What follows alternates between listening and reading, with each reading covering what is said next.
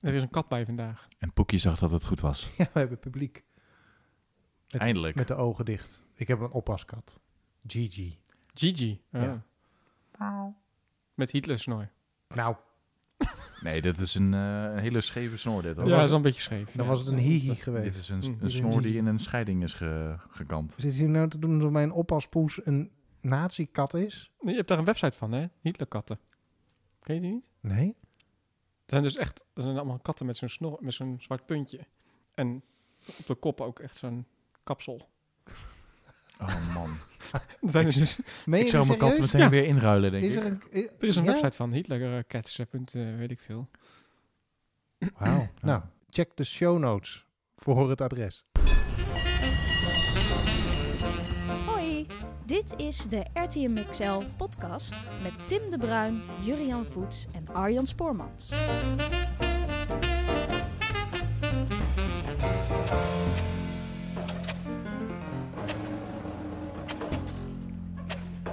Ja, ik moet toch nog steeds een beetje wennen of bijkomen van de gedachte dat er een website is met Hitlersnorren, de katten of zoiets. Maar welkom bij de derde aflevering van de RTM XL podcast. Ik zit hier weer zoals te doen gebruikelijk met Tim de Bruin, Jurian Voets. We hebben echt postzakken vol gekregen met mensen die zeiden, je spreekt zijn naam verkeerd uit. Het is niet Juriaan Voets, maar Jurian Voets. Dus bij deze aan gans luisterend Rotterdam en alles wat daar buiten zich bevindt, mijn oprechte excuses. En ik ben Arjan Spoormans. Helemaal goed. Is zijn excuses aanvaard? Is het oké? Helemaal goed, ja, zeker. Die brieven waren allemaal van mij, trouwens. Nou, dat heb je aardig wat strafport opgeleverd. Ja, ik had niks te doen, coronatijd, hè. Coronatijd. Je luistert naar de aflevering die gaat over onze dromen voor Rotterdam.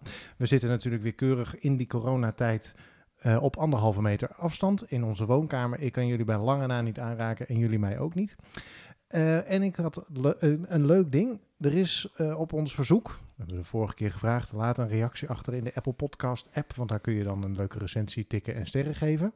Dat is gebeurd door Piet. En Piet die schrijft: fijn zo'n genuanceerd, doch hartstochtelijk beleefd perspectief op bouwen in de stad. Ik voel me weer een beter geïnformeerde leek. Dat is toch een hele mooie compliment. Hij vraagt zich nog wel af of we show notes kunnen toevoegen. Dus dat als we het ergens over hebben, dat je in de podcast app of op de website van RTM XL een linkje kunt vinden, waardoor je meer te weten komt over de projecten bijvoorbeeld waar we het over hebben. Dat gaan we vanaf nu doen.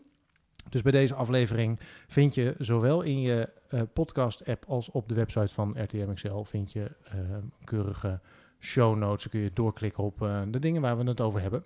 Een hele goede toevoeging, denk ik. Denk ik ook. Ja, Bedankt zeker. Piet. Wil je nou Bedankt. zelf ook je reactie in deze podcast horen en ons luid applaus als bedankje? Dat is leuk als... Woe! Heel mooi. Dan bescheidenheid. ga vooral naar de Apple Podcast app als je die op je telefoon hebt staan en vul de recensie in.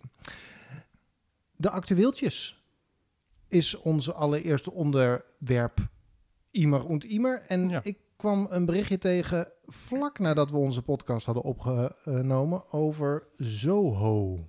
Vlak naast de Hofbogen komt daar een soort broedplaats met appartementen. Wat vinden we van het idee? Of wat, Ja, het is eigenlijk het is nu een broedplaats. En dat willen ze een soort van handhaven, maar daar ook een boel woningen toevoegen en andere voorzieningen. Dat is zoals ik het heb gelezen. Ik vind het zelf jammer dat het treinstel niet in de plannen zit. Er staat nu een treinstel met een veganistisch restaurant in. Dat heb ik laatst gegeten, ja. Ja, hartstikke leuke plek. Ja. Maar die zie ik dan weer niet terug in de plannen. En het is niet bekend of die ook nog weer terugkomt. Want die moet weggaan. Die moet Ja. weggehaald worden daar. Ja.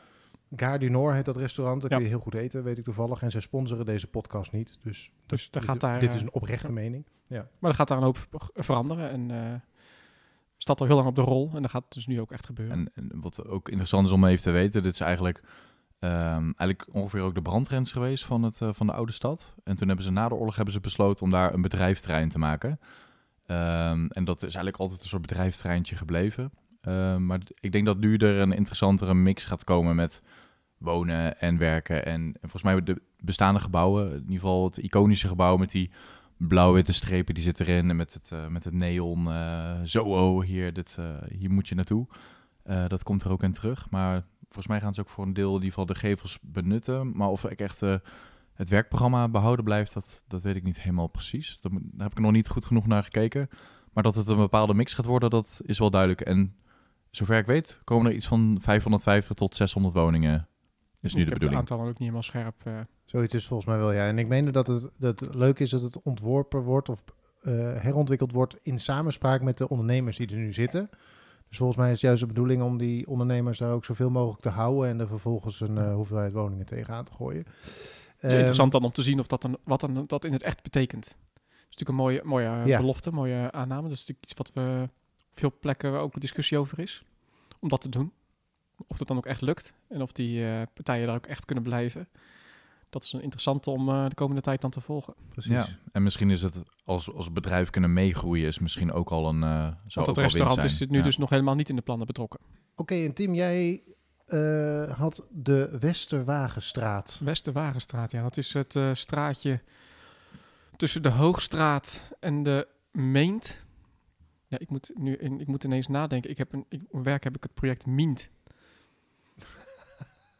Meent en Mient. En ik heb jarenlang bij de Meent om de hoek gewoond. En ineens, elke keer moet ik nagaan denken, wat was het ook alweer? Maar tussen de Hoogstraat en de Meent. Ja, die ligt in Rotterdam, ja. Ja. En daar ligt een straatje en daar staan dan een paar oude wederopbouwpanden. En die stonden al een jaar of 10 op de nominatie om gesloopt te worden om plaats te maken voor studenten- en starterswoningen. Ik geloof 231 om precies te zijn. Ontwerp van Sjoerd Berghuis van Klunder Architecten. Er is al heel veel over te doen geweest. Sloop van wederopbouwpanden. Nou ben ik zelf best wel een fan van wederopbouwarchitectuur. Maar dan wel vooral de echte monumentale panden zoals het Grote Handelsgebouw, de Doelen. Nou zijn er nog heel wat. Deze vond ik dan wel wat minder in die categorie passen. Maar goed, er is heel veel discussie over geweest. Het heeft heel lang geduurd door allerlei oorzaken. Huurders die er niet uitgingen. Tijden wat tegen zat en dergelijke. Voordat er gebouwd ging worden. Maar nu wordt er eindelijk gesloopt. Vandaag is de T-Rex, of de krokodil, net hoe je het wilt noemen. De sloopbek begonnen met happen. Echt en de plantjes. Het gebouw aan het opeten, zeg maar. Dus straks over een paar dagen zijn ze gewoon echt weg. En dan kunnen we wat mij betreft stoppen met die discussie die we al 10 jaar voeren, dat die pandjes weggaan. Dan kunnen we daar gaan bouwen. Want we staan op een hele prominente plek eigenlijk, recht tegenover de Laurenskerk. En, je hebt natuurlijk het Grote Kerkplein, wat nu een groen park is. En daar stonden ze met de rug naartoe. Het waren op zich geen hele lelijke panden, maar ook geen bijzondere. En de begane grond aan het water en richting het Grote Kerkplein was echt een gesloten boel met containers, uitlaten van de keuken. En dat soort zaken. Dat is wel een trieste bedoeling. Een trieste daar achterkant. Ja. Parkeren zat daar. Daar keek je dan vanaf het Grote Kerkplein op uit. En dat gaat nu veranderen. Dat is een van die dingen die je bij heel veel wederopbouwpanden in het gebied ziet. Is dat ze met de achterkant naar het water staan. En dat was hier ook niet te herstellen. Wat de uitkomst van de hele discussie is geweest, dat er wel nu panden komen die het stedenbouwkundige ritme van die panden weer oppakt. Maar er komt een volume bij naar boven toe, waardoor het wordt een groter volume. Ja. Maar het refereert nog aan het oude plan. Zelf had je ziet de oude contouren van het pand zie je terug. Maar het wordt wat hoger. Dus het wordt wat hoger en ook de architectuur wordt iets mee gedaan. Zelf vind ik het een beetje een slap aftreksel van wat het was. Dan had ik liever gewoon het eerste ontwerp wat er ooit gemaakt is door Klunder Architecten. Was veel aansprekender voor die plek, vind ik, dan wat er nu komt. Maar goed, het wordt stedenbouwkundig qua functies op de begaande grond. Dus een verbetering. Komt echt een plint aan het water. Dus je kunt aan het water zitten straks. Ja, en je hebt een fatsoenlijk aangezicht vanaf het Grote Kerkplein. Trouwens, het Grote Kerkplein is na de oorlog pas ontstaan. Voor de oorlog stonden daar gewoon gebouwen. Ja. Het is helemaal geen historisch plein. Grappig feitje. En er komen 230 woningen bij in het centrum. En dat starters studentenwoningen. Dus hele kleine woningjes. Maar ja. En want het is een beetje de zomerluwte zitten we natuurlijk in. Ja. Dus zometeen komt de bouwvak eraan en dan draaien de kranen niet meer en dan start er ook niks. In de tweede helft van 2020 hebben we dus een beetje de start van die panden aan de Westerwagenstraat. Maar zien we nog meer plannen die nu een beetje in de pijplijn zitten, waarvan jullie verwachten dat die in 2020 nog gaan starten, het tweede halfjaar?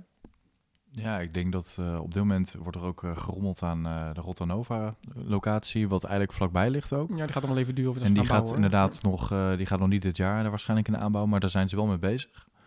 Dus daar verwachten we nieuws over nog in 2020? Ja. Begrijp ik dat goed? Nou, daar zullen we wel nieuws over gaan krijgen inderdaad. Dan hebben we nog Postgebouw, die stond wel altijd in de planning om in 2021 te starten. En dit jaar zelfs. Dit jaar zelfs, ja. Maar is de posttoren op het postkantoor. Ja, en op het postkantoor. Rottenova is 150 meter hoog dat grasveld wat naast de markthal nu exact. is ontstaan. Hè? Ja. Waar eerder Maar gebouwen stonden. Ook een hoop discussie over geweest. Ja, Laten we die nu niet herhalen. Blijkbaar is elke bouwplot was een aanleiding om daar een parkje te maken. Maar ja, leuk. Het grappige van het hele gebied, om daar toch even op door te gaan, is dat het hele Laurenskwartier, dat schijnt dat er, als je dan de bouwplots meerekent, dan heb je nog steeds te maken met 70% openbare ruimte in dat gebied. Terwijl eigenlijk in een normale, gezonde binnenstad, dat die verhouding precies omgekeerd is. Dus dat je ongeveer 30% openbare ruimte hebt. Dus eigenlijk was het eigenlijk al nooit een stuk binnenstad, maar nu wordt er dus ook nog getwijfeld aan of de discussie gevoerd over nog meer ruimte. Dus er zijn zelfs mensen die langs de Hoogstraat lopen en die zeggen van die plantjes moeten daar ook nog plat, zodat je de Laurenskerk helemaal in vrij uitzicht hebt. Maar dat is natuurlijk eigenlijk wat Tim net ook al zegt, dat Grote Kerkplein, dat is ook pas later ontstaan. Maar dat geldt ook voor al die ruimtes daaromheen. Dus eigenlijk de enige vrije ruimte die er bij de Grote Kerk was, dat was eigenlijk aan de kant van het luchtspoor, wat er eigenlijk ook nog tussen lag. Dus dat is de enige open ruimte geweest daar. Want nu het Binnenrotterplein. En daar stonden dan markt, aan die kant stonden er ook nog panden tegenaan. Exact. Ja. Dus we hebben Rottenova en de park, of de posttoren gehad. Daarvan verwachten we wellicht nog wat. Ja, Treehouse, of is dat ook pas zo? Treehouse, ja, er zijn nog een aantal. Er wordt heel veel gebouwd nu. Op dit moment worden we qua bouwprojecten verwend met gebouwen van boven de 100 meter die de lucht inschieten met grote kranen erop. En het is even spannend, wel vind ik nu, want over een jaar is het allemaal op hoogte. Komt alle beloften die er aan zitten te komen die op tijd op gang om dat over te nemen? Of vallen we straks weer even stil? Want het is natuurlijk vaker gebeurd dat je zo'n golf hebt en dan valt het weer een paar jaar stil. Er zit heel veel in de pijplijn. Het postkantoor is er daar een van. De Modernist, 135 meter aan het Kruisplein van MVRDV. En bij de View, bij de metrostation Rijnhaven, komt een toren van 130 meter hoog. Een woontoren. De Saks. En we hebben ook nog boompjes 68. Waar nu 68, daar wordt nu gesloopt. Naast de Terrace Tower aan de boompjes. Dus daar staat ook zo'n krokodil trouwens te happen. En de Maastoren, jongens. Die Maastoren. Welke Mijn Maastoren? lievelings. Of mijn Maasbode, sorry. De Maasbode. Die gaat ook... maar wanneer? Die is weer spannend, want daar loopt dus weer een bezwaarprocedure. En dat is de vraag hoe lang die nog gaat duren. Die bezwaarprocedures, daar word ik af en toe ook helemaal gallisch van. Dus één persoon. En die is gewoon uit op een geldbedrag zodat ze kunnen gaan bouwen. Het is eigenlijk gewoon uitstel van executie, maar goed. Baantoren is er nog eentje die vrij snel van 155 meter naast de Kooltower en naast de Maasbode. Die snel van start zou kunnen gaan. We hebben nog The One, ontwerp van UN Studio, Ben van Berkel aan de Blaak. Had je de View al genoemd? Ja, er zijn al de 3 torens of de 3 kranen zijn er alvast neergezet. Ja, maar in de hoogbouw... Wanneer ze echt aan de slag gaan, dat is nog even onduidelijk. Maar en daar ze staan er alvast. Daar wordt ook die toren van 130 meter bij. Die gaan het waarschijnlijk ook wel begin volgend jaar beginnen. Maar het is even de vraag van, komt het allemaal echt los? Of gaat het toch... En heeft de coronacrisis, heeft die daar nog invloed op? Nee, volgens mij is het niet het geval. En volgens mij heeft Bas Curvers, onze wethouder bouwen en wonen, die heeft volgens mij ook echt aangegeven van... of het nou crisis wordt of niet. Dat is ook wat we van de vorige crisis hebben geleerd.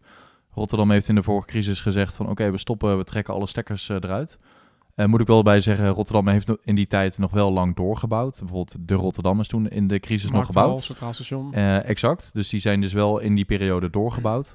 Maar echt de nieuwe projecten die daarna zouden volgen... daar zijn ze echt helemaal mee gestopt. Ja, en daardoor is het ook heel lang... stilgevallen in die periode dat het eigenlijk weer beter ging. En daar hebben ze gezegd van... we willen eigenlijk ook in dit soort periode van crisis...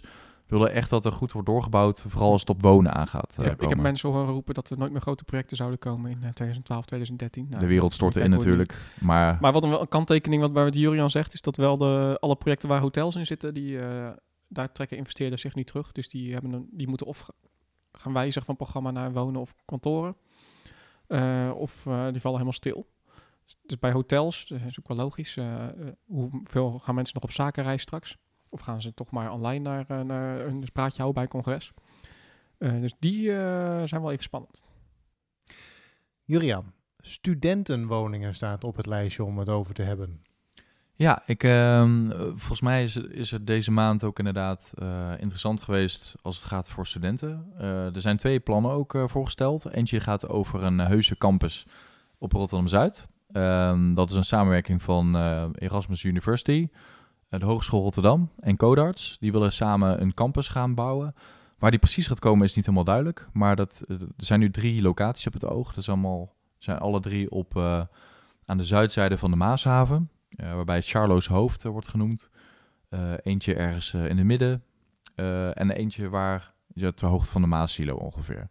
De Maassilo zou eigenlijk op dit moment het beste zijn als het gaat om de vervoerswaarde. Want de metro stopt daar, de meeste trammen en de bussen die zitten daar. Dus dat is eigenlijk een heel logische locatie. Maar er zijn ook plannen voor een nieuwe metrolijn. Dus in die zin zou het ook best kunnen zijn dat daar een soort... Ja, dat die locatie nog zou kunnen samenvallen met die nieuwe metrolijn. En voor de rest is het... Die campus die zou voor Zuid ook inderdaad wel interessant kunnen zijn. Wat ik wel mis in het plan is de rol voor bijvoorbeeld mbo-opleidingen. Die ook vooral voor Rotterdam-Zuid, maar ook het echte ambacht. Misschien ook echt het bouwambacht. Daar hoor ik dus heel weinig over van welke rol dat zou kunnen spelen. En een ander verhaal wat nu ook speelt is de studentenhuisvesting in Rotterdam. Er wordt nu heel veel gesproken over overlast van studenten. Nou, iedereen die de studententijd heeft meegemaakt, die weet dat het een heel leuke periode is. Ook een heel levendige periode. Veel mensen ontmoeten. Veel lawaai. Veel lawaai. Veel muziek misschien ook wel. Veel drank. Maar die doelgroep is heel belangrijk voor Rotterdam. Maar we zien dus dat daar dus wat begint te schuren. En dat is op zich ook logisch als je een andere vorm van leven hebt. Studenten en gezinnen gaan slecht samen. Precies, want als de ene gaat slapen, dan wordt de andere wakker. En dat wisselt elkaar heel mooi af. Dus de 24-uurs-economie die komt daar helemaal tot uiting. Maar er zitten ook botsingen tussen. Ja. Maar wat nu dus het nieuws daarover is dat de gemeente vol wil inzetten op studentenhuisvesting. Ook rondom het centrum. Maar of dat ook echt betekent dat het ook in die stadswijken mogelijk gemaakt wordt. En ze hadden het over studententorens. Nou ja, we moeten nog maar zien welke vorm het precies gaat aannemen. Maar ik denk dat het wel belangrijk is om te kijken van... waar gaan we die studenten onderbrengen? En wat is ook het beste voor de studenten? En tegelijkertijd kunnen we ook leren bijvoorbeeld van de Student Hotel aan de Oostzeedijk. Dat je dus, als je het goed organiseert... dan kun je ook bepaalde plekken echt tot leven brengen. Dus... waar bijvoorbeeld ook horecavoorzieningen zitten of waar een buurtfunctie zit, waar mensen elkaar ontmoeten. Daar kun je ook door dit soort huisvesting daar te concentreren, zou je daarmee ook de buurt kunnen activeren. Dus ik ben heel erg nieuwsgierig of zij de studentenhuisvesting als een probleem gaan zien of dat ze het echt gebruiken om buurten beter te laten functioneren en de levendige plekken eigenlijk ook beter tot uiting te laten komen hiermee. Dus ik ben heel nieuwsgierig. Het is inderdaad een kans. Ik hoop dat inderdaad ook zo wordt aangegrepen. Maar het is wel inderdaad... als dit echt lukt, en het gaat over grote aantallen. Het aantal internationale studenten neemt geloof ik met een paar duizend per jaar toe. Dat is gigantisch. En het levert gewoon problemen op. En er zijn een aantal partijen die daarvan profiteren. Er zijn de pandjesbazen die dus inderdaad... gezinswoningen en starterswoningen aan de markt onttrekken en die verkameren. En daar studenten in stoppen. Geeft ook nog eens een keer overlast, omdat het een verkeerde mix is in vaak oudere woningen die gehoorig zijn. Dan noemt dat maar op. Op die manier kan je eigenlijk het gras voor de voeten van die pandjesbazen wegmaaien door gewoon een goede studentenhuisvesting te maken waar de studenten beter af zijn en waar de stad beter af is. Goede ontwikkeling, denk ik.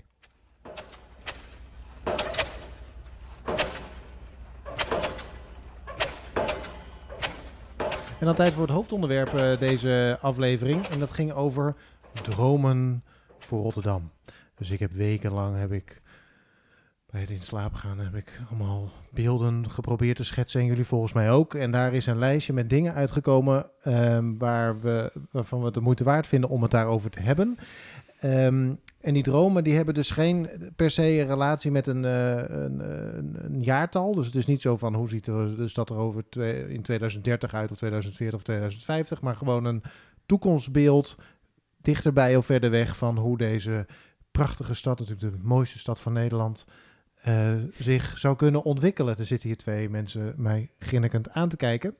En de eerste op het lijstje is volgens mij van jou, Jurian, een toren van 392 meter. Ik vind het nogal concreet. Waar komt die 392 meter vandaan? Nou, eigenlijk is het verhaal dat een aantal jaar geleden is de Parkhaventoren ooit voorgesteld. Dat is een toren die eigenlijk de Euromas moest gaan vervangen. Inmiddels 2001. weten we dat eigenlijk niet... 2001 was dat. De Euromas valt niet te vervangen, want die is goed op zichzelf. Maar toen is er een voorstel gedaan voor een toren van 392 meter. Dat was een symbolische hoogte ook meteen. Dat is een toren ontworpen door Sir Peterson Fox, als ik het goed zeg. Coen Peterson Fox, toch? Ja. Ja, en die hoogte die was eigenlijk geëikt op het niveau waar de Rijn ongeveer, niet ontspringt, maar wel waar de Rijn als het ware zijn verval in hoogte als het ware aan ontleent. Dus dat is eigenlijk het meer van Constanz in Zuid-Duitsland. Dat is het pijl wordt eigenlijk gezien als waar de bovenrijn eigenlijk start. En een jaar geleden of 2 jaar geleden, toen is er ooit gezegd van hoogbouw is in Rotterdam mogelijk. Misschien wel tot zelfs 400 meter hoogte. Nou ja, dat is dus blijkbaar technisch mogelijk in dit drassige gebied. Maar of het ook echt daadwerkelijk economisch haalbaar is, dat is maar de vraag. Maar die 392 meter is een mooi eikpunt. En het zou best kunnen zijn dat onze skyline, die blijft natuurlijk maar groeien. Onze volgende mijlpaal is natuurlijk de Zalmhaventoren, dat we de 200 meter hebben doorbroken. Maar het zou best kunnen zijn dat er dus over een aantal jaar alsnog zo'n voorstel wordt ingediend. En dat zou dus een dergelijke hoogte kunnen hebben. En wat is dan mooier als je dan het hele verval van de hele Rijn in je eigen havenstad zou kunnen zien. En even voor de helderheid, de Rijn is uiteindelijk de rivier die ook de Maas creëert die hier door de stad loopt. Dat was namelijk toen ik voor het weten niet van eerst... niks Rijnmond inderdaad. Ja, het is een heel ingewikkeld verhaal, maar voor mij was dat echt uiteindelijk een hetzelfde soort water. van brain freeze toen ik erachter kwam dat dezelfde rivier is ongeveer als bij Utrecht loopt. Dus vandaar dat ik het er maar eventjes bij zeg. Daar komt dus de oorsprong. Daarom is de Rijn zo belangrijk voor onze stad. Zijn er meer dromen voor torens of stadsvernieuwing bij jou, Tim? Wat ik heel graag zie als het over hoogbouw gaat, is toch ook het aantal torens. Dus de verdichting van die skyline. Die wordt langzaam steeds beter. Maar Rotterdam, vanuit sommige hoeken lijkt het een cluster. En dan draai je 90 graden. En dan is het meer een rijtje naaltjes aan de skyline. Wat mijn droom is dat je straks gewoon vanaf alle kanten waar je die skyline ziet, dat het echt een berg torens is. En dan moeten er nog heel wat torens bij. Dus dat is mijn droom als het daarom gaat. En dan heb je het over torens van tussen de 100 en de 200 meter. Dan mogen er van mij nog tientallen van bijkomen. Ja, en dat is nog redelijk reëel ook, denk ik. Dat zit er ook aan te komen de komende 10 jaar, denk ik zelfs. Ja. Er is ook genoeg ruimte voor in Rotterdam, want de straten zijn ontzettend breed. Het aantal, de drukte in de straten is op zich nog ver te zoeken. We vermoeden ook dat het type mobiliteit misschien ook gaat veranderen. Dus dat al die auto's misschien iets gaan inleveren. Maar dan is er dus veel meer ruimte voor de voetgangers en de fietsers. Maar dan nog, dan heb je eigenlijk een enorm profiel waar de Chinezen nog jaloers op zijn. Nou. Als het gaat om de profielen van de straten, daar kunnen we nog best wel dichtheid in kwijt. Maar wat je zegt is inderdaad al, denk ik, een belangrijke stap ook in het denken over hoogbouw. Want vroeger werd hoogbouw altijd verkocht als je woont in de lucht als het ware. En je hebt het uitzicht, koop je erbij. En dat op sommige locaties klopt dat ook wel. Dus bijvoorbeeld als je aan de Nieuwe Waterweg woont, dan kijk je over de haven uit. Maar wat mensen zich in Rotterdam niet realiseren is dat het wonen in de skyline is ook een kwaliteit. Dus heel veel van die bewoners die een woning hebben gekocht in een toren, die zijn bang dat een woning van waarde verliest. Als er dus aan de andere kant van de straat ook een toren gebouwd wordt. En wat we eigenlijk in de praktijk zien is dat het precies het omgekeerde waar is. Dus dat die angst voor waardevermindering eigenlijk niet gegrond is. En dat wonen in de stad, in de skyline, wat Jan Klerks ook wel eens zo benoemd heeft. Dus dat is eigenlijk een soort van nieuwe stap in het wonen in hoogbouw is dat het ook, dat het ook een kwaliteit Er heeft heeft. als iemand een gevleugelde opmerking gemaakt. Volgens mij was dat ook in de crisis. Van leuk die hoogbouw, maar in een skyline kun je niet wonen. Nou, dat slaat natuurlijk nergens op, want je kan... Nee, ik had er uitstekend in Juist wel. wonen. Ja. Dat is waar veel mensen het juist voor doen. Ik kijk heel erg uit naar de ontwikkeling van die, maar dat is misschien wat dichterbij, dus dat is niet echt toekomst, maar die havengebieden die nog steeds omgevormd moeten worden tot woongebieden, dus de Maashaven, maar bijvoorbeeld ook de Merwede 4-havens. Ja, dat is bijna net zo'n discussie als waterstof. Elke keer genoemd wordt, dat is de toekomst. Ja. Maar die toekomst die komt maar niet. Volgens mij roepen we dat al 20 jaar. Dat die schuift als een soort stadshavens, Fata Morgana voor je uit. dat blijft maar 10 jaar verder liggen. Ja, Dat, precies. ja. Misschien dat het met de Rijnhaven, dat het daar iets harder mee gaat.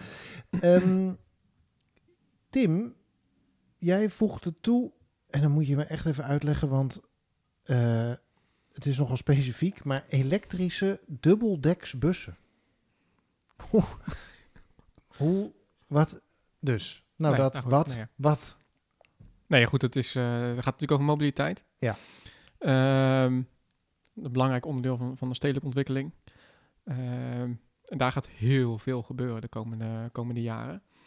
Een transitie in aandrijving, dus de elektrische. In Shenzhen rijden alleen nog maar elektrische bussen rond nu. En overal in de wereld zie je, ook in Rotterdam, nu dat het wagenpark vervangen wordt door elektrisch. Er gaan nog een aantal dingen veranderen. Ik heb zelf een zwak voor dubbeldeksbussen. Net als dat ik zo hoogbouw heb voor metro's en voor treinen, en noem het dan maar op. Maar goed, ik vind dat op zich bussen niet zo interessant, maar dubbeldeks vind ik dan wel weer gaaf. En dat is misschien een beetje geboren in Hongkong. Daar is alles gestapeld, dus ook de trams en de bussen. Oh ja? Ah. De trams zijn daar ook dubbeldeks. En ik vind dat een fascinerend ding, zo'n bus in 2 lagen. En dan heb ik niet over de touringcars, maar echt die stadsbussen. Nou, in Londen heb je het natuurlijk ook. In Berlijn rijden ze ook. En in Londen zie je nu ook de eerste, en in Hongkong de eerste vol elektrische varianten daarvan die daar aan zitten te komen. Nou goed, hier zien we natuurlijk geen dubbeldeksbussen in Rotterdam. In de noordvleugel van de Randstad zie je ze al wel rijden. Ik zag tussen Haarlem en Amstelveen. Hoofddorp inderdaad. Die kant op. Groningen-Emmen wordt volgens mij ook met dubbeldeksbussen gereden. Dat zou kunnen. Ja, goed, ik vind het gewoon een beeld een gaaf beeld wat heel erg past in een hoogbouwstad. Dat de bussen gestapeld zijn. En het lijkt mij heel gaaf als dat hele openbaar vervoerssysteem gewoon verder wordt aangedikt. Dus meer metrolijnen, intensiever gebruikte tramlijnen. En dat is natuurlijk gekoppeld ook aan dichtheid. Als die dichtheid omhoog gaat het intensief gebruik ook omhoog. Dus frequent rijdende bussen. Je ziet ook in Londen heel veel buslijnen rijden gewoon om de 5, 6, 7 minuten. Ja. En met lange lijnen ook. Wat ik in Rotterdam wel jammer vind, is dat de bussen die er zijn natuurlijk niet zoveel, omdat we veel metro's en trams hebben. Wat ook fantastisch is. Dat heel veel buslijnen ook vrij kort zijn. Die zou je kunnen verlengen, waardoor het ook een aanjager kan zijn en gebiedsontwikkelingen kan... En als ik er dan toch eentje mag noemen, dan hebben we bijvoorbeeld een buslijn richting Krooswijk, volgens mij. Die loopt daar ook gewoon dood, die gaat zo weer terug. En dan heb je bijvoorbeeld een bus vanuit Schiedam Centrum, wat een intercity station is. Ja. Als je dan straks naar Nieuw-Kralingen, dat is eigenlijk heel slecht ontsloten. Het zou natuurlijk mooi zijn als een buslijn ook inderdaad helemaal naar Prins Alexander het station zou kunnen gaan. En dat je dus inderdaad die lange lijnen ook, die 2 stations en dan dwars door de stad heen zou kunnen verbinden. Dus inderdaad die lijn is lijn 38 is een eentje waar dat heel goed zou kunnen. Dan zie je nu dat lijn 38 tussen Schiedam Centrum door Rotterdam-West naar het Centraal Station gaat. En dan, ik geloof de helft gaat dan nog door naar Krooswijk. En die zou je dus inderdaad naar Nieuw-Kralingen, gebiedsontwikkeling, Alexander doortrekken. Misschien zelfs nog wel naar Capelle Centrum. En de andere kant op in Schiedam kan je misschien nog een stukje door de agglomeratie door. Ja. En dan verbind je een aantal verschillende knooppunten. Zowel knooppunten met metro als qua gebiedsontwikkeling. En ontlast je op die manier ook het metronetwerk bijvoorbeeld, waar overbelasting ook een gevaar aan het worden is. En dan bij voorkeur met dubbeldeks. Ja, want dan dan kan ik dan nog wel zeggen, een dubbeldeksbus straalt meer uit dan een gewone bus. Een gewone bus heeft echt wel een achterstand als je het hebt, als je kijkt ten opzichte van een tram bijvoorbeeld. Qua hoe die bij mensen op het netvlies staat. En met een goede dubbeldeksbuslijn gaat het meer tot de verbeelding spreken. En dus meer in het oog springend. Krijgt het meer waarde als lijn in de stad. Maar dan denk ik wel dat je ook de bussen in Londen, die zijn natuurlijk ook fantastisch vormgegeven. Dus het moet natuurlijk wel een echt Rotterdams design zou natuurlijk wel mooi zijn natuurlijk ook. Ja. En een van de discussies die nu ook loopt, dus ik vermoed dat een van jullie die ook wel op zijn netvlies heeft staan, is de uitbreiding van de metro. Nou, het interessante aan de Rotterdamse metro is dat het, er worden altijd af en toe wel grappen over gemaakt dat in Amsterdam, dat ze jarenlang hebben gebouwd aan de Noord-Zuidlijn. Terwijl in Rotterdam de Noord-Zuidlijn er eigenlijk al sinds de jaren 60 ligt. Dus hoe kan het nou zo moeilijk zijn, wordt er dan vaak grappend gezegd. Maar het Rotterdamse metronet is natuurlijk ook wel bijzonder. Want het is een soort assenkruis op dit moment. En dat heeft heel veel voordelen, maar het heeft ook nadelen. Op dit moment zien we dus bijvoorbeeld dat station Beurs, dat is eigenlijk waar alles samenkomt, is nu, dat is ook misschien wel het hele gaaf, is eigenlijk het centraal station van Rotterdam. Er zijn meer overstappers en reizigers op dit moment in Beurs dan dat er gebruik maken van een centraal station op dit moment. En aanzienlijk ook. Dat is niet een nek-aan-nek race, precies. Maar dat heb je voor verdrievoudiging of zo 3 keer meer mensen. Ja. Dat is ook gaaf als je daar staat, het enige metrostation in Rotterdam waar je echt een beetje dat New York of Londen gevoel krijgt. Van, echt die overstappen inderdaad. Die daar, overstappen of bijvoorbeeld naar gaan winkelen of inderdaad naar die andere lijnen toe gaan. Dat overstappen is inderdaad heel fascinerend. Maar om dat net te ontzien is het ook heel interessant om te gaan denken aan een soort circle line. Dus eigenlijk wat meer dus dat mensen ook makkelijker om de stad heen kunnen gaan bewegen. En er wordt nu ook al gesproken over een eerste deel van een soort cirkellijn die dus zou kunnen gaan ontstaan van die Zuid eigenlijk ook beter verbinden met Noord. In die zin dat het ook de rivieren overgaat. Of onderdoor gaat in dit geval. Ja, dat is dan Marconiplein. Tenminste, Zuidplein, Feyenoord City naar de universiteit. Kralingse Zoom, Zuidplein is nu eigenlijk de eerste fase. Ja, en liefst gelijk ook naar Marconiplein aan de westkant. Ja, exact. En misschien kan hij dan op termijn, dat is eigenlijk mijn toekomstdroom, gaat hij echt helemaal rondrijden natuurlijk. Er zijn wel of er wat kanttekeningen of een circle line ook echt goed functioneert, ja of nee. Maar langs de Hillegersberg. Ik ken in ieder geval een aantal steden waarbij dat gewoon prima werkt. Denk ik dan, Jurian? Bijvoorbeeld, 16hoven zou dan ook ontsloten kunnen worden, Meijersplein. Misschien ook bij Kralingse Plas daaromheen, wat ook nog meer aansluiting zoekt tussen Alexander en Kralingen. Wat nu nog een soort van niemandsland is als je daar tussendoor fietst. Dus daar is volgens mij ook wat ontwikkeling mogelijk, maar tegelijkertijd ook een betere ontsluiting van de Kralingse Bos. Dus volgens mij zijn er heel veel mogelijkheden in dat gebied. Ja. En dan hebben we bussen en metro's gehad, maar de fiets neemt ook zien we tenminste nu, je hebt geen idee hoe het over 5 jaar is, maar de fiets neemt een enorme vlucht, zeg maar, het gebruik daarvan. Je zei vorige aflevering iets over geen park op de Hofbogen, maar een fietssnelweg eigenlijk, hè, zodat je snel de stad uit kunt. Leven daar nog dromen over hoe je over pak een beetje 10, 20, 30 jaar de stad in en uit komt met je tweewieler? Dus ik heb net een boek zitten lezen over fietsen en met Nederland als voorbeeld. Dat is een internationaal boek. Nederland als fietsvoorbeeld, dat is natuurlijk geen nieuws. Maar we lopen hier mijlenver voor op de rest van de wereld. En iedereen komt hier kijken hoe we dat doen. En het grappige is, terwijl wij een voorbeeld voor steden denken, die komen in Rotterdam of in Groningen of in Amsterdam. En die denken van dit is onhaalbaar bij ons. En dan laat je ze een foto zien van de jaren 70, hoe Rotterdam en Amsterdam toen maar lagen. Dat is hetzelfde als zoals wij nu zijn. Dus als het hier gelukt is, dan zou het bij ons misschien ook wel kunnen. Dan heb je wel een lange adem nodig, maar dat zou kunnen. Dus die voorbeeldfunctie hebben we. En tegelijk zie je dat we ook nog steeds in Nederland enorme stappen aan het maken zijn op die fietsinfrastructuur. En nog meer nadruk leggen op fietsen en voetganger en minder op de auto. Dat zelfs terwijl we mijlenver voorlopen op de rest van de wereld, zie je dat Nederland nog steeds enorme stappen zet. En dat zie je ook in Rotterdam gebeuren, maar ook in andere steden in Nederland. Dus dat is wel een interessante ontwikkeling om te zien. Het voordeel van fietsen is dat het natuurlijk minder milieuvervuilend is, gezonder. En voor de stad, qua verdichting, gewoon veel minder ruimte inneemt dan die auto. Zowel qua parkeren als tijdens het vervoer op de weg. Dus als je wil verdichten, dan is die fiets nog beter dan zelfs het openbaar vervoer eigenlijk de meest efficiënte manier om je in de stad te verplaatsen. En als ik dan qua mobiliteit nog wat verder naar de toekomst mag kijken, want dat vind ik wel een interessante. we hebben het over metrolijnen en fietsen. En dat is echt, dat extrapoleren we wel. Vanuit de huidige ontwikkeling is dat wel een logische ontwikkeling die al gaat gebeuren. Maar als je nog verder weg gaat kijken, dan zijn er nog een aantal andere dingen die eraan komen.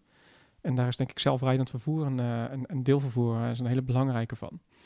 En ik ben wel heel benieuwd hoe zich dat gaat ontwikkelen. Want het zelfrijdend vervoer, dat bestaat nog niet echt. Het verste daarmee is op dit moment Tesla. Maar ook die zijn, dat werkt nog niet. Het is nog niet 100% zelfrijdend. Gaat ook nog wel even duren, vermoed ik. Maar uiteindelijk gaat het er komen. En zodra dat er is en het betaalbaar wordt, gaat dat denk ik een enorme impact hebben op vervoer. Want dat betekent dat is ook van Tesla in ieder geval het idee, en ook Uber en andere partijen, Google spelen daarmee. Dus dat er dan dus gewoon auto's in de steden neergezet worden. En dat je gewoon openbaar vervoer van deur tot deur krijgt. Dus dat zijn, ik zeg nu auto's, maar dat kan dus ook gewoon een soort busje zijn of een pot of een voertuig waar je in gaat zitten en die brengt jou van deur tot deur. En omdat dat een vorm van deelvervoer is, gaat het waarschijnlijk ook eens een keer zo goedkoop worden dat je echt gek bent als je nog zelf een auto gaat betalen. En misschien ook wel gek bent om nog met het openbaar vervoer te gaan op langere termijn. Als jij van deur tot deur gebracht kan worden, dat is natuurlijk een heel algoritme gaat er dan achter. Die gaat dan kijken van welk karretje gaat naar waar rijden. Nadeel van deze ontwikkeling is dat het enorme druk gaat leggen op onze straten. Ja. Want als mensen dan gaan misschien juist wel minder fietsen, omdat dit zo comfortabel en goedkoop is, dat mensen hiervan gebruik gaan maken. Maar dan kan je dus misschien weer van die metrotunnels gebruik gaan maken om een deel van die karretjes... Stromen door de stad, die moet je natuurlijk toch die kunnen misschien wel, geven. die kunnen misschien wel in treintjes dan weer voor een deel door zulke metrotunnels heen. Precies. Dus kan je ze daar weer voor gebruiken. Ik heb ooit in een soort van workshop gezeten of zo, of een dag, waarin je dan allemaal vergezichten over het openbaar vervoer en mobiliteit mocht uitdenken. Ook de komst van zelfrijdende auto's was daarvan ook dat idee, dat was daar kwam deze brainstorm uit voort. En toen bedacht ik, en dit is revolutionair, ik geef het gewoon weg. Slimme Elon Musken van deze wereld gaan ermee aan de slag.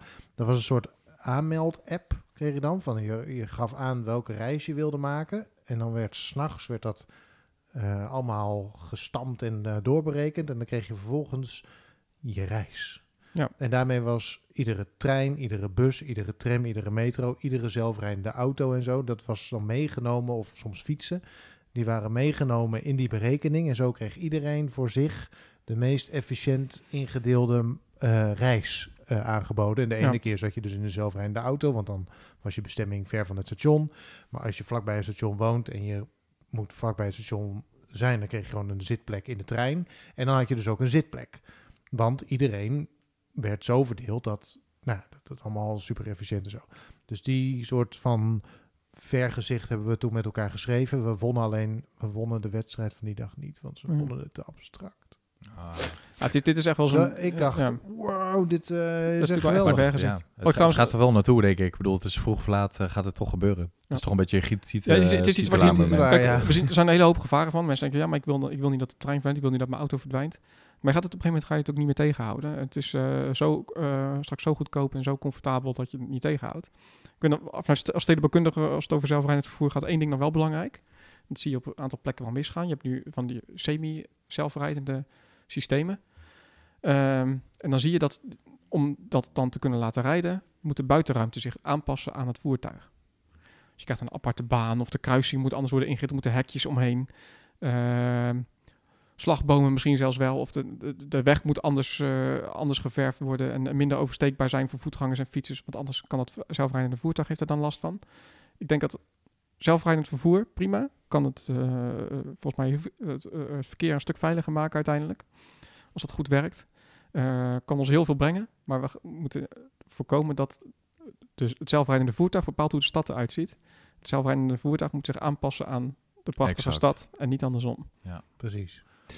Over de prachtige stad gesproken, ik ga even een bruggetje maken naar het onderwerp bruggetje maken. Moet je naar de wc? Dat kan niet. Jeetje mina, dat kan je bent wel, er 2 keer geweest voordat we begonnen. Daar praten wij wel even door. Helemaal goed. Ik ga er even tussendoor. Ik start wel even een wachtmuziekje in.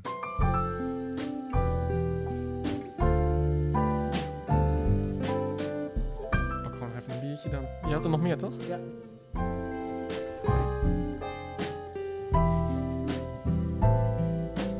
We zijn weer terug. Ja, dan...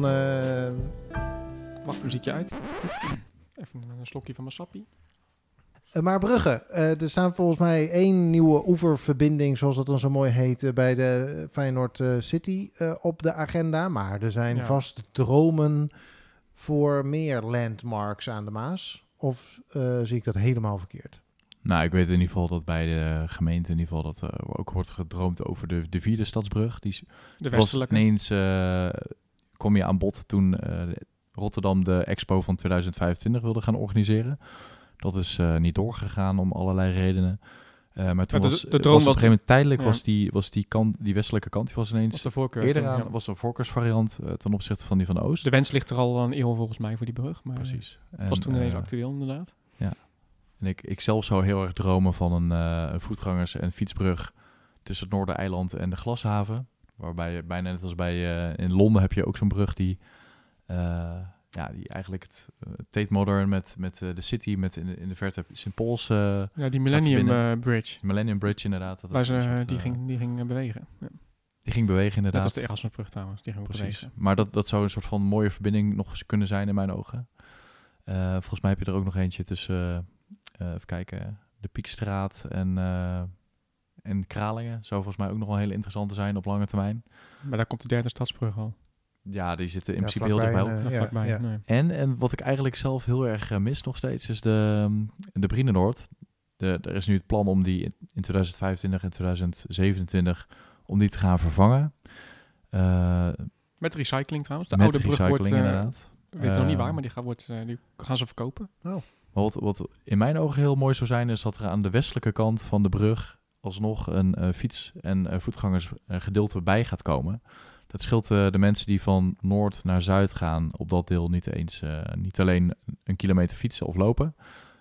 Maar het uitzicht is aan die kant natuurlijk ook echt fenomenaal. Dus waar je nu dus eigenlijk van de Brienenoord precies de andere kant op kijkt, is het eigenlijk, zou het heel mooi zijn als je ook aan die kant van de brug zou kunnen kruisen. Want ja, voor de auto's, je zou zeggen, je hebt daar ongeveer 6 rijstroken per richting die nu daarvoor gereserveerd zijn. Als het niet lukt om er een strook aan te plakken, ik zou zeggen, haal er misschien een strook van de auto's vanaf en maak daar dan de plek voor fietsers en voetgangers. Maar dat zou een heel mooi cadeau zijn voor de stad, die eigenlijk gewoon heel makkelijk te realiseren is. Goed, ik werk voor de gemeente Capelle aan de IJssel, dus daar gaan we ook een hele mooie skyline bouwen. Precies, dus we blijven gewoon lekker aan de oostkant fietsen, hoor. Nee, het zou een heel goed idee zijn om gewoon aan beide kanten te kunnen fietsen. Dus gewoon, maar goed. Ja, ik fiets er ook inderdaad wel eens. En dan is het iedere keer weer jammer dat je voor je gevoel net aan de verkeerde kant van de brug fietst. Er wordt nu 600 miljoen geïnvesteerd om die bruggen te vervangen. Dat is nou eenmaal nodig. Die bruggen, anders storten ze straks in. Dan krijgen we Italiaanse toestanden, dat willen we niet. Maar als je dan toch 600 miljoen gaat investeren, maak er dan 602 van. Dan heb je dat fietspad erbij. Precies. Ja. En dat hebben ze in Nijmegen ook gedaan. Heb je de spoorbrug, hebben ze snel binnen aangeplakt. En dan kunnen andere mensen met andere manieren van vervoer, zoals fietsers en voetgangers, ook makkelijk naar de overkant komen. Ja. Als het over bruggen gaat, dan droom ik zelf ook nog wat kleinere bruggen. Een van de belangrijke delen voor een aantrekkelijke stad is de fijnmazigheid. En als voorbeeld waar die dan heel erg handig zou zijn, een kleine shortcut en heel veel betekenis hebben, is bijvoorbeeld bij het Leuvenhoofd naar het Willemsplein. In principe ligt daar een klein stukje verderop ligt de Leuvenbrug. Maar als je daar langs de boompjes loopt, dan moet je dus even toch een ommetje maken over de Leuvenbrug om weer onder de Erasmusbrug bij Prachtig bij het Willemsplein te komen. En het zou zoveel betekenis hebben, ook al is het maar een klein blokje om. Nu, als je daar gewoon rechtdoor in één keer zo naar het Willemsplein kan, dan wordt de beleving van die plek wordt anders. En zo zijn er nog wel wat plekjes in Rotterdam. Bij Tropicana volgens mij heb je er ook eentje. Ja, bijvoorbeeld, daar heb je precies hetzelfde eigenlijk. Die is wat minder centraal gelegen natuurlijk. Mm-hmm. Je ziet in het Wijnhavengebied dat er al wat bruggetjes bij zijn gekomen voor de voetganger en de fietser. En die ook al gelijk de hele beleving van een plek anders maken. Dus er zijn er nog wel wat plekken langs de rivier waar een klein voetgangersbruggetje een totaal andere, werkelijk naar de Rijnhavenbrug staat natuurlijk van de Wilhelminapier naar Katendrecht een enorme impact gehad. Ja. Ik weet het dan ook Er zijn er nog eentje. wel een paar. Ja, volgens mij bij de Maashaven. Charloze Hoofd, waar dan Ja. die campus zou moeten gaan komen. Ja, als die er komt. Ik weet niet hoe snel die metrolijn gemaakt kan worden, maar het zou, zoals je de impact van die Rijnhavenbrug laat ook meteen zien dat je een rondje bij Katendrecht kan lopen. En ik zou het ook heel mooi zijn als je dus eigenlijk vanuit Katendrecht ook heel makkelijk weer in Charloes kan komen. Ja. Dus er zou heel veel voor ja, precies. Dus je hebt de Maastunnel, Ja. maar die verbinding met die Zuidoever, met de Wilhelminakade en Katendrecht, die zou dan eigenlijk ook meteen... als je daar die campus gaat maken, dan moet je zeker die voetgangersbrug tegelijk... Volgende punt is, en ik had niet per se van het woord gehoord voor vandaag, maar toen zag ik hem staan, een kabelgootsysteem. Juriaan Voets, enlighten me. Wat is het met kabelgootsystemen? Nou ja, eigenlijk is het niet iets wat ons dagelijks bezighoudt, maar onze straten liggen vol met riolering, met elektriciteitskabels, internetkabels, verzin het maar. Ook gasbuizen liggen er ook nog steeds. Dat gaat er op termijn misschien uit. Maar af en toe schrikken ervan wat voor weerwar aan kabels en leidingen eigenlijk allemaal in de straat liggen. En wat mij heel erg fascineert is dat de straten voor elk wisselwasje eigenlijk tegenwoordig worden opengehaald. Omdat de ene keer eerst doet het internet er niet, dan moet iemand weer checken. Het lijkt alsof dat steeds intenser gebeurt. En dat in een verdichtende stad is dat iets wat ook niet minder gaat worden. Nu weet ik dat er in Amsterdam is geëxperimenteerd met een zogenaamde integrale leidingentunnel. Dat eerste experiment was ook behoorlijk duur. Maar wat de voordelen daarvan zijn, is dat je eigenlijk iets maakt voor de hele toekomst. Dus dat je eigenlijk bomen die in de volle grond staan, dat die volwassen worden. Dat kan niet zomaar. Dus dat zodra er dus inderdaad leidingen in de buurt liggen, het kan soms om stadswarm te gaan zelfs ook, dan komen er allerlei beperkende factoren bij kijken om te zorgen dat die voldoende ruimte houden. En ja, hoe mooi zou het zijn als onze straten heel groen kunnen worden aangelegd, dat daar ook de ruimte voor blijft, maar dat je een hele smalle zone eigenlijk in je straat hebt, waarbij alles verticaal onder elkaar wordt georganiseerd. Misschien heb je dan eens een keer dat als de straat dan toch opengehaald moet worden, dat je meteen die kabelgoot erin legt. En dan heb je wel een grote voorinvestering, maar dan heb je dus op lange termijn heb je daar heel veel plezier van. En los daarvan is het ook veel praktischer. Als je bijvoorbeeld een kabel moet vervangen, dan loopt er gewoon een mannetje door een soort van kruipruimte heen. En die legt gewoon de kabel op de goede plek. Die vervangt hem door een nieuwe. En misschien zit daar dan het riool zit er dan onder. Dus mocht er iets zijn, dan weet je ook meteen waar je moet zoeken. Dus het maakt niet alleen makkelijker om... Het maakt de stad niet alleen leefbaarder, maar ik kan me zo voorstellen dat het ook de stad veel makkelijker maakt voor degene die het werk moeten doen. Het is ook flexibel. onderhoud. Ook het aanleggen van een nieuwe internetkabel wordt daardoor ineens een stuk eenvoudiger. Dus je krijgt een soort van rioleringssysteem eigenlijk voor voor kabels en voor... je maakt gewoon een tunnel waar je in kunt lopen. En daar stop je al je ondergrondse infrastructuur in. Met plus een beetje extra ruimte voor dingen waarvan je nog niet weet dat ze er in de toekomst gaan komen. Dan zou je voor 200 jaar zo'n systeem aan kunnen leggen. En hoef je dus niet meer om de havenklap die straten open te gooien. Want het probleem is, dit ga je volgens mij ook niet in de hele stad doen. Dat ga je niet in elke woonwijk doen. Maar het gaat juist om straten als de Koolsingel. Belangrijke straten waar je nu... Koolsingel is natuurlijk een mooi voorbeeld. Er wordt nu heringericht. Er wordt een mooie natuursteen neergelegd.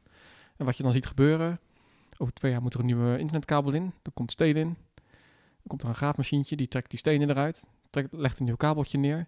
En die pleurt die stenen er terug in. En die nu worden aangelegd door een professionele stratenmaker. Nou, die is er dan niet bij. Dus die stenen die worden er op een lompe manier terug ingegooid. Dat is gewoon... De praktijk eigenlijk. De praktijk die je nu ook ziet gebeuren in de stad. Ja. Helaas. En vervolgens ligt die straat er lelijk bij. En dan komt er volgend jaar komt er nog een en een maand later weer een. Op een gegeven moment is het gewoon één grote teringzooi. Op een gegeven moment zijn die stenen kapot. En dan worden er een paar standaard stoeptegels tussen de natuurstenen ingegooid. En dan ben je hele straat kwijt eigenlijk. Ja. Dus uiteindelijk zou dit voor dat soort plekken, waar je heel veel investeert in die buitenruimte, zou dit een hele goede bijinvestering zijn voor de lange termijn om en te waarborgen voor de toekomst. Exact, ja. En elke keer als je die discussie misschien aangaat met professionals, dan wordt er gezegd van ja, maar dat is veel te duur en dergelijke. Maar er is een moment geweest dat we ook riolering hebben aangelegd. Dat we op een gegeven moment ook dachten van ja, al die stront op de straat, dat is gewoon geen doen meer. Laten we gewoon eens een keer nadenken over een ander systeem.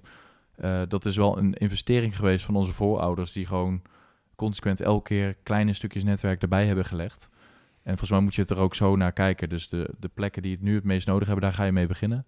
Je hoeft ook niet meteen heel de stad mee te doen, maar dus inderdaad cruciale plekken waar de openbare ruimte ook van belang is, die intensief gebruikt wordt, waarvan ook belangrijk is dat die groen is.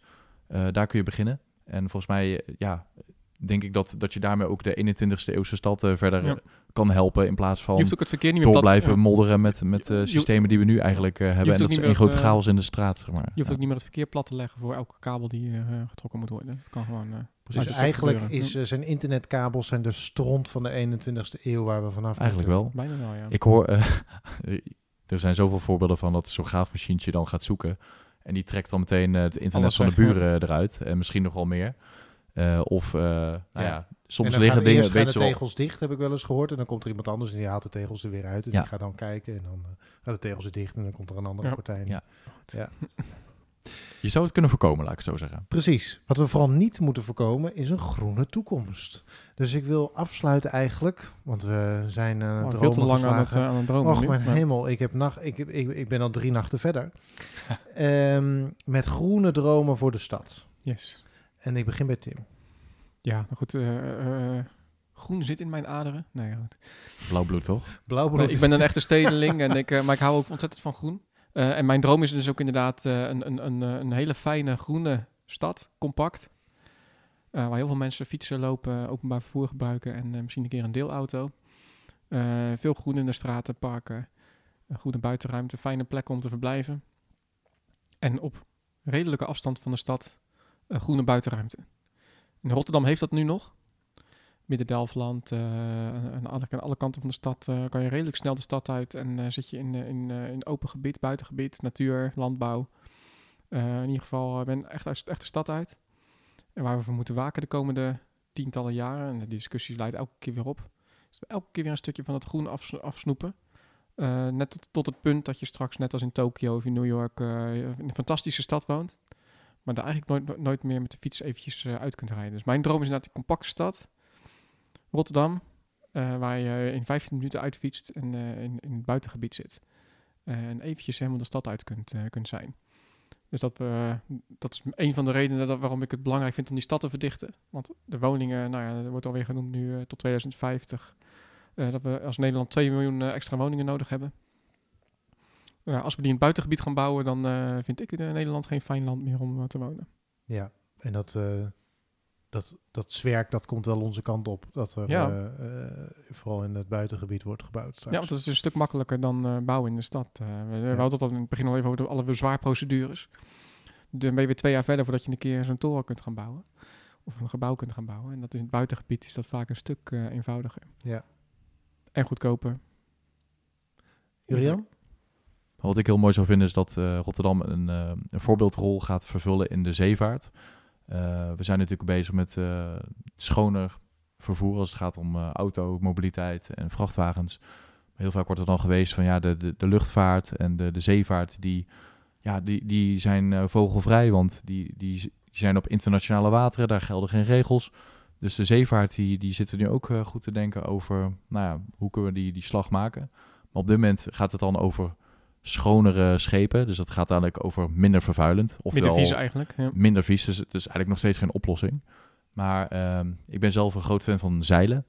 En wat ik heb geleerd is dat je met zeilen kun je eigenlijk alle kanten op varen, behalve recht er tegenin. Dus je kunt wel richting de tegenwind, maar je kunt er nooit recht tegenin.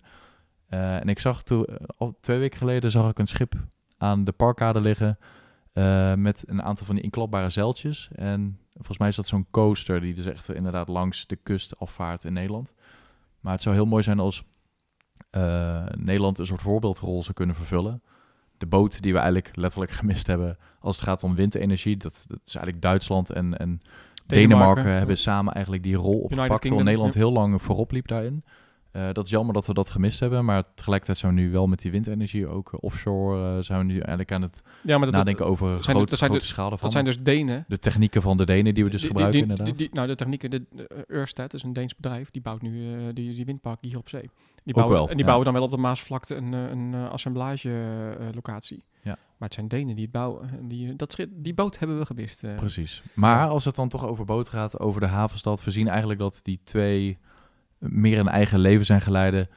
Eigenlijk de haven zit vooral met zijn zwaartepunt op de Tweede Maasvlakte. En we zijn nu Rotterdam, we zijn een stad, we zijn een havenstad. Maar ik kan me goed voorstellen dat die kennis die er in de stad is en die vergroening van de zeevaart, dat Nederland eigenlijk, als we dus voorop willen blijven lopen, sommige mensen zien het braafste jongetje zijn van de klas, oftewel zien dat als een nadeel. Maar als je voorop loopt, dan ben je ook een gidsland. Dus gidsland. En je kan dus economisch, dat zie je nu dus bij zo'n, we noemen net Ørsted. Dat is nu een van de meest succesvolle bedrijven op dit moment in de wereld. Want die bouwen dus in heel de wereld nu windparken, omdat ze daar in Denemarken mee begonnen zijn. Ja. En die rol zou dus Rotterdam, want die zeescheepvaart en de kustscheepvaart, die transitie moet echt nog beginnen.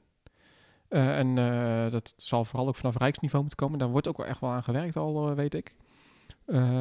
Die transitie. En dat gaat deels naar elektrisch, batterij, waterstof, maar ook naar biobrandstoffen.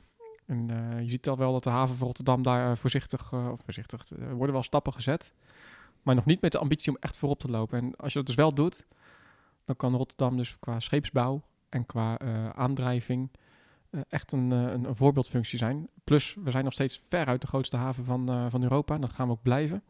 Dus wat we in de haven van Rotterdam als regelgeving opleggen, dat heeft gewoon impact in de hele wereld. Ja, als wij hier zeggen van je mag je aanmeren, maar je moet aan de walstroom, wat er nu nog heel weinig is. Dus die boten liggen nog lekker te ronken aan de kade, zelfs midden in het centrum van Rotterdam. Je moet aan de walstroom, dat betekent dat al die boten die stap moeten maken om een aansluiting te krijgen op walstroom. En als ze hem dan toch hebben, dan gebruiken ze hem ook in Singapore en in China. Ja, dus we kunnen, en ze kunnen niet zeggen van, dan gaan we wel naar een andere haven. Nee, Rotterdam heeft zo'n grote positie in de wereld en in Europa. Als wij hier iets eisen, dan moeten ze zich daar wel aan aanpassen. Precies. Ja, en die schaalvergroting helpt ons ook om die ontwikkelingen eigenlijk op een grote schaal ook toe te passen. Dus dat is eigenlijk zou heel interessant kunnen zijn. Je zou dan dus bedrijven krijgen die in heel de wereld, wat we als offshore, wij hebben de eilanden in Dubai opgespoten als Nederlanders, als bedrijven uit de Rotterdamse regio. Ja. Zo'n voortrekkersrol zou je inderdaad, dat onderschrijf ik wat Julian zegt, ook op de scheepsbouw en de nieuwe aandrijving, de transitie naar schone brandstoffen kunnen hebben. Wauw, interessant. Ik had hier helemaal niet over nagedacht ook. Want ik kwam niet verder dan die auto moet de stad uit. Wat dan misschien een beetje de zelfrijdende auto conflicteert. Maar er zijn nu al een aantal proeven bezig om dat verkeer te verminderen of te proberen om doorgaande verkeer uit de stad te houden. Ja. De Schravendijk wel, waar 1 rijbaan is afgezet bijvoorbeeld. Maar ook een aantal rondom de Erasmusbrug zijn een aantal. Westkruiskade, Kruisplein. Ja. Precies. Pleinweg wordt er nu ook over gesproken. Ja. En daar kijk ik met heel veel enthousiasme naar, omdat je gewoon merkt dat je, zeker in de tijd van corona en er reed bijna geen auto meer door de stad, dat je gewoon merkt wat voor een impact die vervuiling van dat continue autoverkeer heeft. En de verblijfskwaliteit. Precies, dus het was veel prettiger om buiten te zijn. Dus ik hoop eigenlijk dat die plannen, zoals laatst dan die vergroeningsprojecten met de Blaak, waar dan ook 2 rijbanen moeten verdwijnen. Dus 1 rijbaan per richting, zoals ik het zie. Ja, exact. Dat daar echt enorme stappen in zijn gemaakt, waardoor die stad ook gewoon weer prettig is om doorheen te zijn. Of prettiger is om te zijn. Zeker op zaterdag, waar het gewoon continu vaststaat en je echt je afvraagt waarom Mien uit Spijkenisse toch in godsnaam niet de metro neemt, maar de auto naar de Bijenkorfgarage en vervolgens boos is als ze stilstaat. Ja. En er zijn ook eigenlijk 2 aspecten, want je hebt inderdaad de mensen die dus inderdaad het alternatief, het regionale vervoer eigenlijk op die manier gebruiken. En zo hebben we ook nog een categorie die echt recreatieve rijders. Soms zie ik echt de gekste dingen. Dan staat er ineens auto dubbel geparkeerd en die gaan dan even naar het ene winkeltje en die gaan dan 50 meter rijden en dan stoppen ze weer voor het volgende zaakje. En je hebt ook mensen die ook echt showrijden. Hè? Dus dat zijn mensen met de dubbele uitlaten en zo. En ja, dat zijn mensen die denken dus dat ze er echt vrouw mee kunnen versieren. Ik weet niet of dat ooit gelukt is op die manier. Prima dat ze dat doen, maar dan gaan we dus niet de stad op inrichten. Dat zie je bijvoorbeeld bij de Witstraat, dat echt aan de lopende band mensen doorheen rijden. En die hebben op zich niet zoveel te zoeken. En dat er ook veel overlast van is door inwoners. Want er zijn natuurlijk ook veel inwoners bijgekomen in de stad. dat eigenlijk dat het gewoon niet meer houdbaar is. En Nee. ik vraag me ook überhaupt af wat de opgevoerde uitlaat voor toekomst heeft. Maar Ga gewoon lekker met je Speed Cadillac een beetje showen daar in de Witte de Wit. Waarom moet het nou weer een of andere golf met een dubbele uitlaat zijn die lawaai maakt? ja, het maakt Ja. natuurlijk wel indruk. Niet op mij. Misschien op de vrouwtjes. Geen accenten meer. Sorry. Ik wil niet het Belgisch accent. Waar komt die Hagenees nou ineens vandaan? Oké, dat was nog mijn droom voor toekomstig Rotterdam. Dus rustiger, elektrisch verkeer, tweebaanswegen en niet meer dat getrut met al die auto's die zich door de stad worstelen. Yep. Hiermee, het was een vrij riante qua duur zomeraflevering, denk ik. Zo midden juli is het ook wel prettig. Je zit waarschijnlijk dan lekker op je camping in de Achterhoek. Of misschien ben je net de grens overgepiept in Duitsland of België. Of misschien zit je ergens in een lockdown in Spanje. Dan heb je alle tijd om naar ons te Dan heb luisteren. je alle tijd om naar ons te luisteren. Dat heb je ook gedaan als je Komkommertijd, dit luistert. Want we zijn aan het einde gekomen van de derde aflevering. Ja, de van meeste mensen haken nu af, denk ik. Precies, dit is een Ja. moment waarop iedereen afschakelt. Ik dank je hartelijk voor het luisteren, Tim en Jurian. We zijn er over een maand gewoon weer. Wij proberen om die, want je hebt veel podcasts die dan met een soort zomerstop gaan. Dat proberen we niet te doen. Nee hoor, dat doen we niet aan. Want de bouw gaat gewoon door. De plannenmakerij gaat gewoon Opgestroopte door. mouwen gaat Opgestroopte mouwen, niet lullen, maar pellen. Hè? Pellen? Of Pellen? zoiets. Ja, dat komt uit een Zo'n reclame voetballer van de toch? Pellen? Ja, ook. Ja. Ja, dat komt uit de reclame van de telefoongids. Ja, hallo? Ja, met Tine. Zoek garnalenpellets. Type niet lullen, maar pellen. Anyway, Ja. niet lullen maar pellen, we gaan gewoon door. Laat vooral je reacties achter. Dat vinden we hartstikke leuk om Moeten we van nog je te aankondigen waar we het de volgende keer over gaan hebben? horen. Zeker. De betaalbaarheid van wonen in hoogbouw. Ja, daar werd om gevraagd. Zoiets. We hebben het in de Dat is afgelopen een kritische aflevering... vraag van een luisteraar. Precies. We hebben het in de eerste aflevering er even over gehad. In de tweede aflevering hebben we het even over gehad. In deze aflevering kon die ook net eventjes om het hoekje piepen. Maar er is veel gevraagd over onderwerpen of over het onderwerp... Hoe hou je wonen in een toren nou betaalbaar? En daar gaan we de volgende aflevering gewoon de hele tijd zo ongeveer over hebben. Welke rol speelt hoogbouw in de woningbouwopgave? Wauw. Twee mooie woorden achter elkaar. En we moeten ons ook niet te rijk rekenen erin. Maar er zijn verschillende vormen die daar inderdaad een antwoord in uitgebreid over hebben. Tot de volgende maand, dan zijn we er weer. Alles over betaalbaar wonen in hoogbouw. Ik kan niet wachten. Een hele fijne vakantie. Dit was de derde aflevering van de RTM XL podcast. Wat leuk dat je luisterde.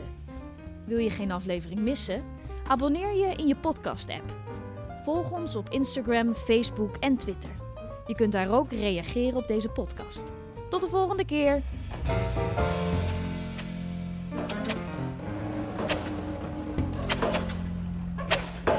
Volgens mij is het iets niet goed gegaan hoor. Er is iets niet goed gegaan.